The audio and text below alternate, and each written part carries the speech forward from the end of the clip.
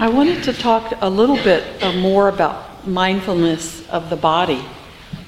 And I had spoken a little bit earlier this week about the image of the concentric circle with all of us in the circle. So if we look at mindfulness practice, the center of that circle is the breath.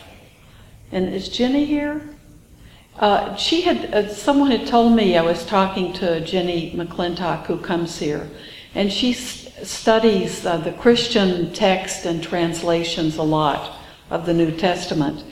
And she had said that the word in Aramaic that's translated into English as spirit is actually the word breath, which I thought was wonderful for our practice too.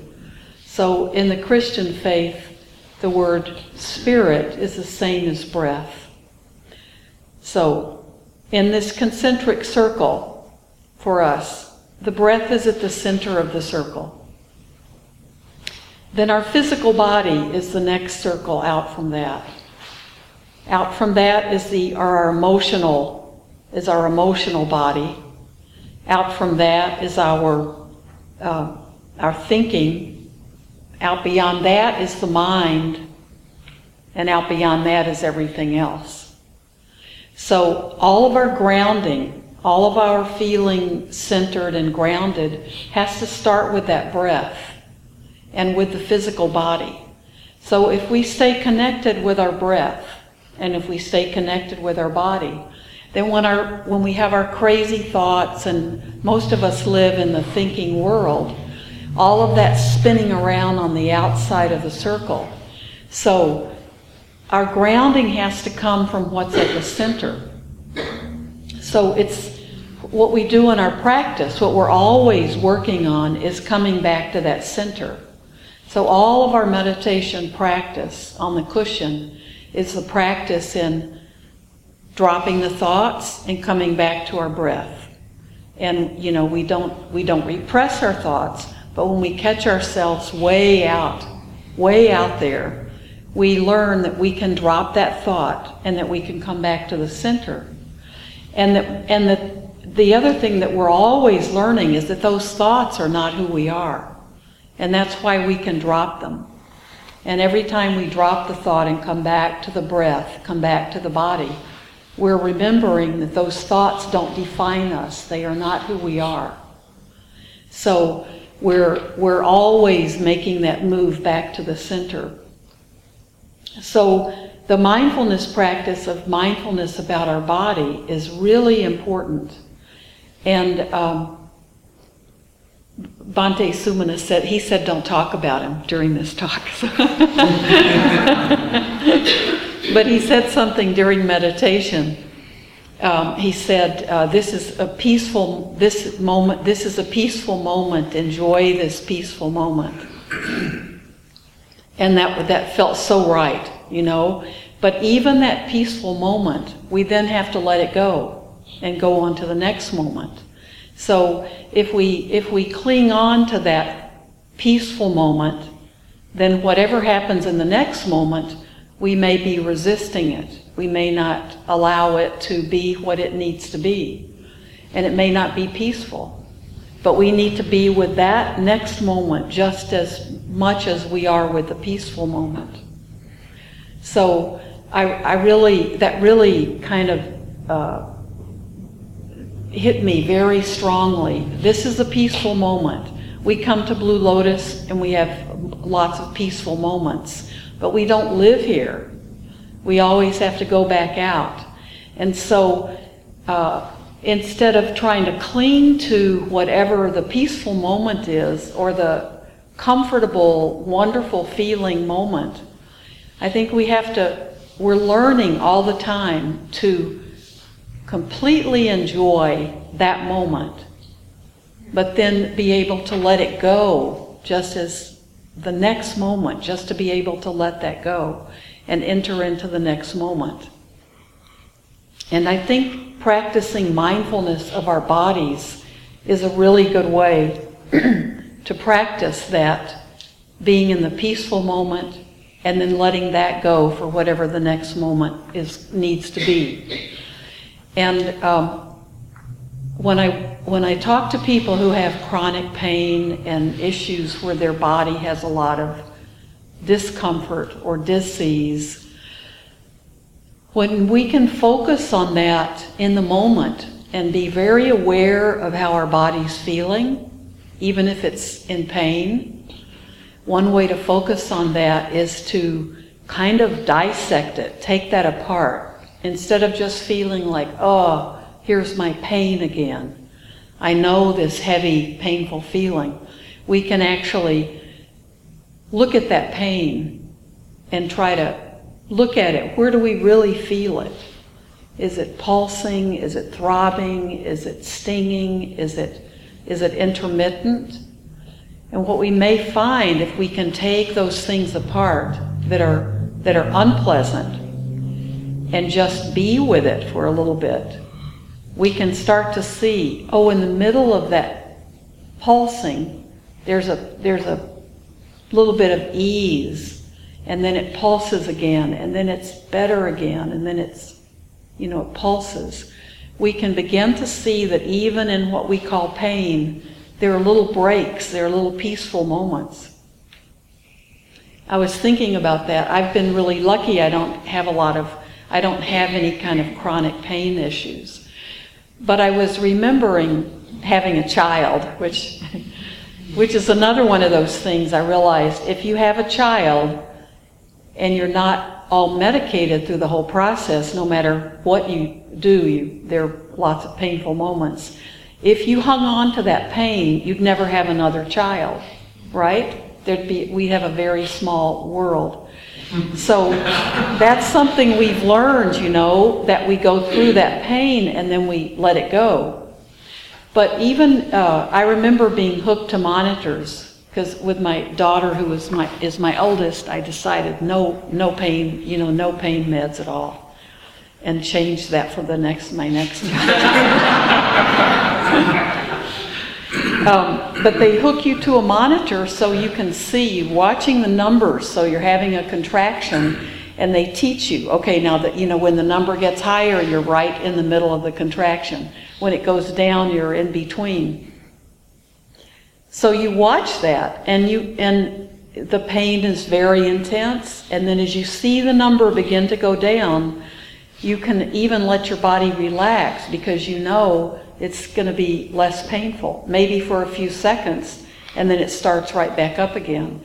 But just knowing that there's that few seconds where it goes away is wonderful. So you really, really enjoy that peaceful second, and then you get ready to do it again.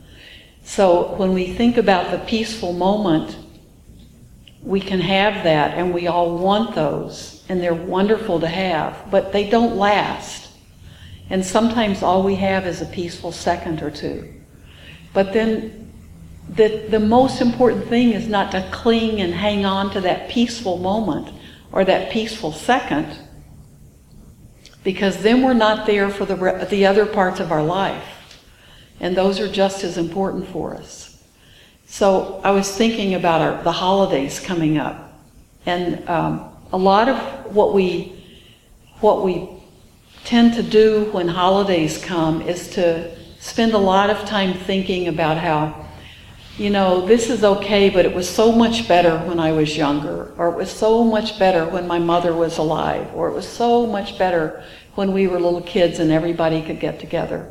The world isn't, it's harder to get together. We spend a lot of holiday time reminiscing about the good old days, and we miss what's right in front of us, which is what we have right now.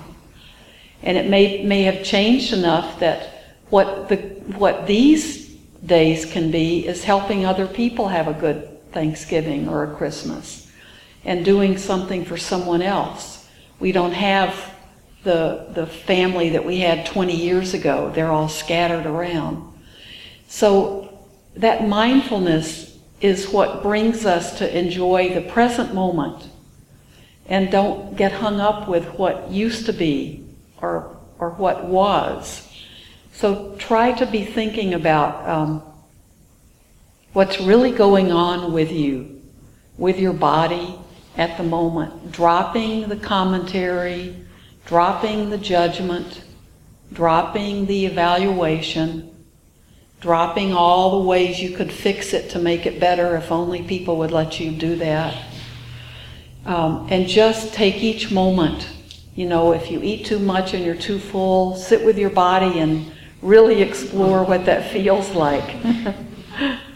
And then it might be easier not to do it 2 hours later when dessert comes. But just be with that sensation. The example someone gave is watching a football game with a bunch of people who love to watch football and then turning the volume of the TV all the way down and not talking and just watching the football game without any commentary. It becomes a completely different experience. And if you try not to, when you're really excited with a bunch of people watching football, and I don't even like football, but I know you can get, you get excited and everybody shouts out for their favorite team. Just imagine how different it is if there's no sound, nobody's making comments. You're looking at the game in a completely different way. And it could be quite pleasant.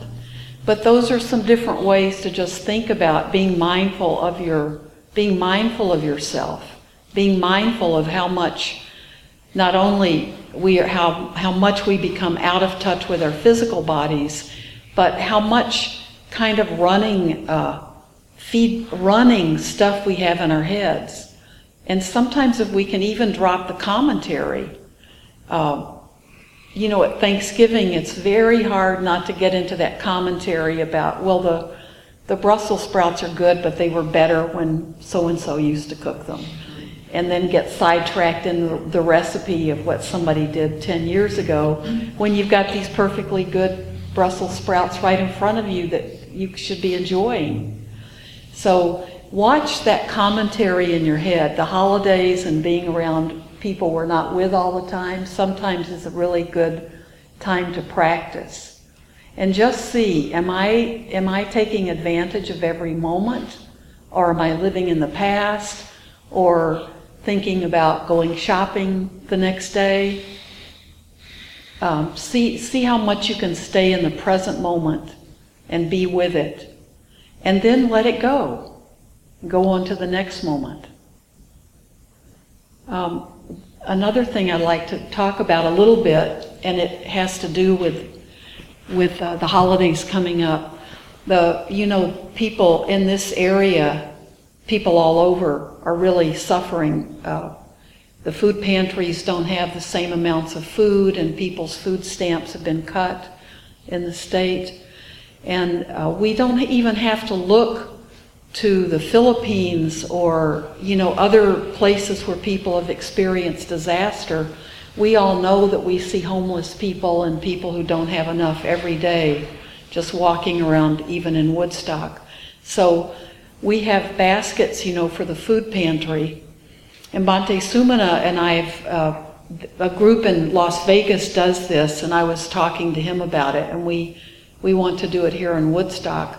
Put together make some nice little bags that are weatherproof and nice, and put some emergency food items in them, and a pair of clean socks, and maybe some mittens, some peanut butter, some things that people can use, and have these little bags that we can give to people. Sometimes people come to the temple looking for pads, and we don't have pads here anymore. And we try to direct them, or we make a call for them, but it would also be so good if we could just give them something too, so we don't have to let them leave empty-handed. And we'd like to start collecting things for that, and then have a time when we can get a bunch of us can get together and put the items. So if you can think about that when you're in the store, buy one extra item. Buy something that someone could use, something like peanut butter or, Joan. I would suggest like shampoos and things like that, soaps, because they can buy food, people can buy food on food stamps. they can get, their medications taken care of through like direct assistance programs. But there are very few ways to get like personal hygiene items. Oh, okay. And paper goods and even toilet paper. Oh, okay. We can put. So things like that. Gloves are always good. Socks are always good. So. Okay, did you hear that? She said the personal hygiene items are especially important. So that's a wonderful thing. So and really like some nice pair of clean socks could be really nice when you haven't been able to change clothes for a few days, right? So when you're shopping, if you just think of one of those items, and we've had the baskets in the coat room. And I know someone asked me today if we did something helping people at Thanksgiving with a dinner. And we don't do that, but if anyone knows a group who does a Thanksgiving meal and they need volunteers to serve, I recommended that this person go to the Sparrow and ask them that they may know some. But Redeemer Lutheran Church on Dean Street, they put on a big meal for everybody, and they deliver food to shut-ins also. Oh, okay. It's right across from the firehouse on Dean Street. Okay. And they're very active in making big meals for everybody. And this is Dean, just right out in front here. And kind of runs south and Out to 14? Okay, Redeemer Lutheran. So that's good. We need to share these things with each other. And there's always a wonderful way to spend the holidays. So thank you. Any questions or comments or before we introduce new people? Before you had your first child, had you studied Buddhism at all? Or did you have any of these principles to apply to that experience of labor, or did you just get through it with what you knew? No, that was before I was a Buddhist, and I didn't. I just took all the classes they told me to take.